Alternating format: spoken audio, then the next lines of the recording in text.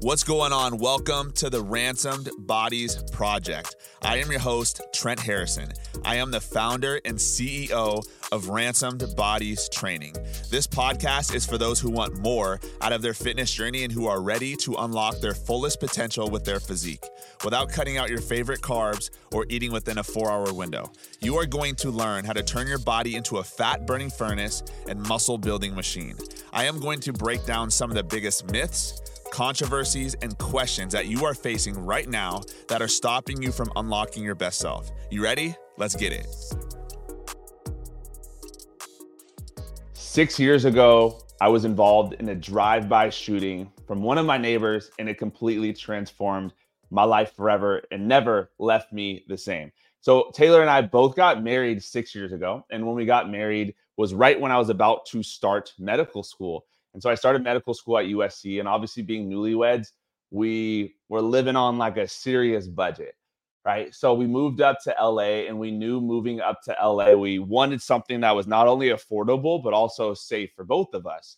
And we moved to a city that was notoriously really safe. And so the city that we've heard from, the reputation of the city, if I told you what the city was, you'd be like, yeah, that's a safe city.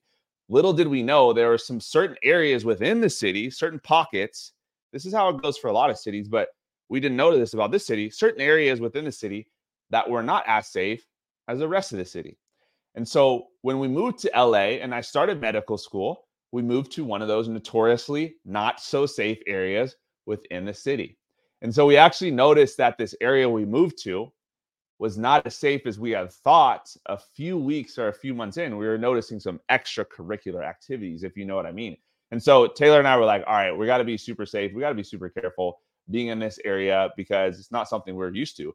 For myself, I've been exposed to extracurricular activities, being an EMT, like growing up, and that was my background before I even went to medical school in the first place. So I worked as an EMT. So I've seen a lot of things going up to this level, right? And so I've seen car accidents. I've seen people die. I've seen babies die. Like I've seen a lot. I've been exposed to a lot up until this point. And so we knew like we had to have that level of awareness moving to the city.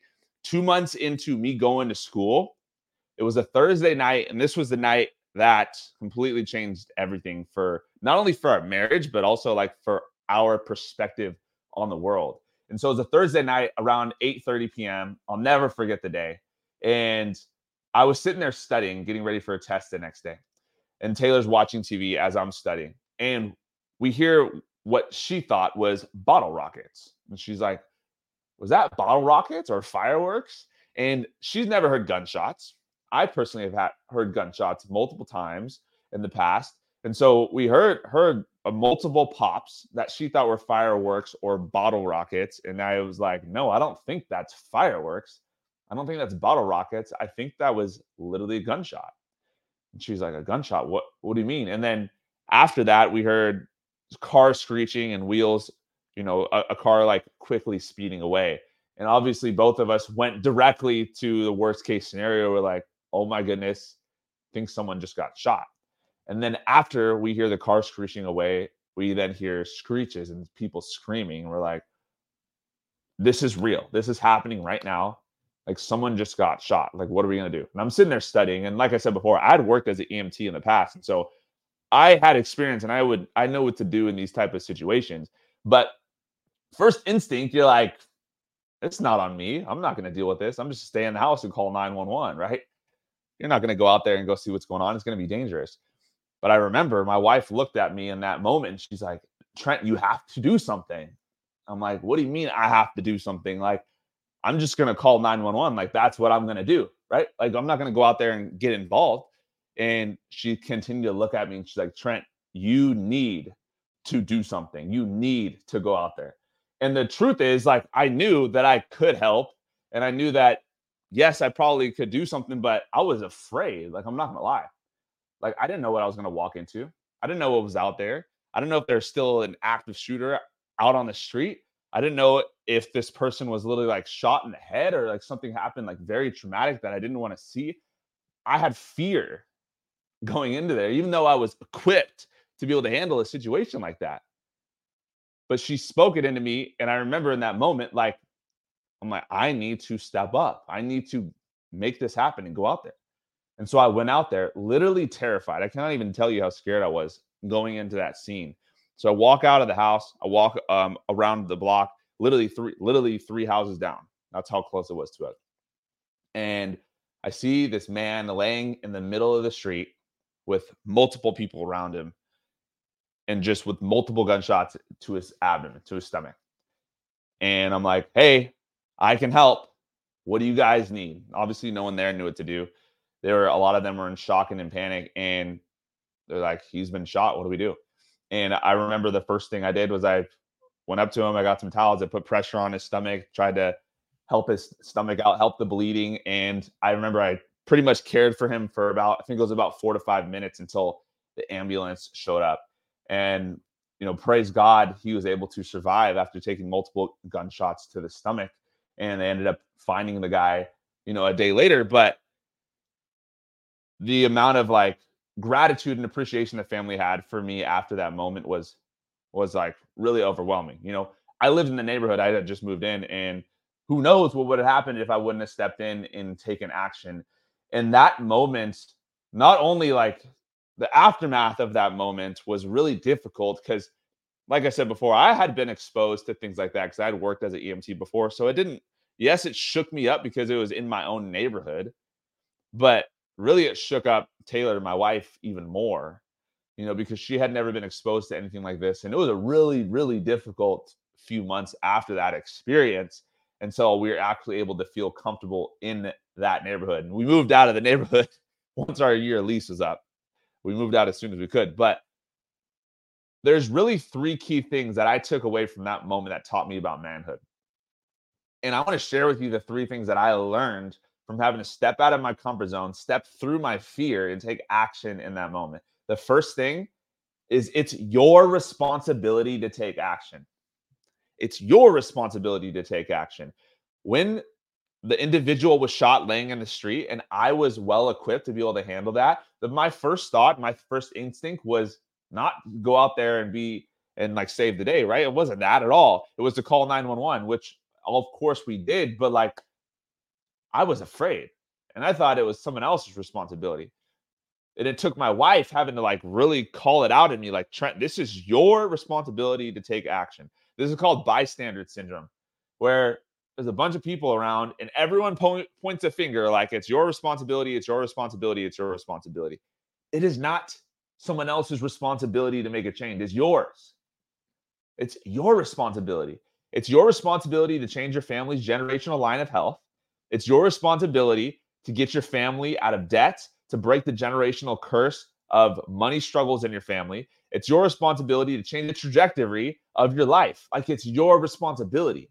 It's no one else's responsibility in what happens in your life. So often as men, we point the responsibility and we put the finger to someone else. It's on you, whether you like it or not. The outcomes that we have in life are on us. That was something I had to learn. I was well equipped to do something and I felt afraid. So I hesitated for a second and didn't do anything, but I stepped in anyways. It was my responsibility. The second thing is how many people around you are struggling with things that you have no idea about. I moved into this neighborhood and I had no idea that there was gangs there. I had no idea that there was violence there. I had no idea that there was drugs there. I had no idea. I really didn't. But the thing that I learned from this moment was how many people do you encounter on a day-to-day basis that are struggling with something? This goes back to the responsibility factor. It's your responsibility to lead by example. And I just think about the amount of people that I've crossed in my life that are struggling, that need what I have, that need what you have, right? People that are struggling with addictions, people that are struggling with their mindset, people that are struggling with their body, people that are struggling with relationships. How many people do you encounter on a day-to-day basis that are struggling with things that you've actually overcome in your life? How many people?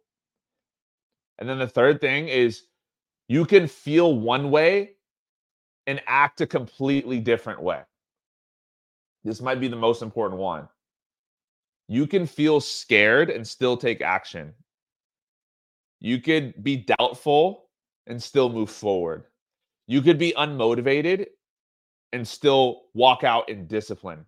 Just because you feel a certain way, like I felt in that moment, I felt scared, I felt terrified, like I was literally shaking in my core about going outside of my door and what I could find. But helping this individual that was laying in my street, my neighbor, shot with multiple gunshots to his abdomen. I was terrified. Terrified. Still am thinking about it, like if I'm being real. But I took action anyways. How many of us get stuck in our feelings and we allow our feelings to dictate our actions? We allow our feelings of wanting to sleep in dictate on what time we wake up. We allow our feelings and our cravings for food dictate what we actually eat. You could crave McDonald's and still eat a chicken salad. Like, just because you crave something doesn't mean you have to eat it. Just because you don't feel like working out doesn't mean you have to skip the gym. Just because you feel a certain way doesn't mean you have to act that way. I'm telling you, this changes everything. Stop allowing the way you feel to dictate how you live your life and the actions that you take. Because oftentimes those feelings will always be there. If you're taking a risk and starting a side hustle or a business, you're going to feel afraid at times, a lot of the times. I still have fear. I still have doubts in my business, but I take action anyways. When you start to work out, you start your fitness journey, you're still going to crave old foods. I still crave ice cream. I still crave sweets. That doesn't mean I eat them. Stop expecting your feelings to change and start expecting your actions to change. If you want to change your outcomes, you need to change your actions, not your feelings. Huge difference. Change the way that you act, not the way that you feel. And then eventually the way that you feel will align with the way that you act. And that's how your life's going to change in the trajectory. So the 3 lessons I learned about manhood from seeing my neighbor get shot was, number 1, it's your responsibility to take action. You are the man that needs to step up and lead by example. Number 2, how many people around you are struggling with things that you've overcome or things that you need to overcome that actually need your help? And then number 3, you can feel a certain way and still take action a certain way. I hope you got some value from today. If you did, let me know. Let's get it. I'll see you on the next training. Peace. Thank you so much for tuning in today. I hope you got some value from this episode. If you would like to learn more about how I can help you lose your next 15 to 30 plus pounds, build muscle, and develop a healthy lifestyle, just DM me on Instagram at TrizzlemanFitness with the word transform, and I will reach out to you directly to see if I can help. I will see you on the next episode, and God bless.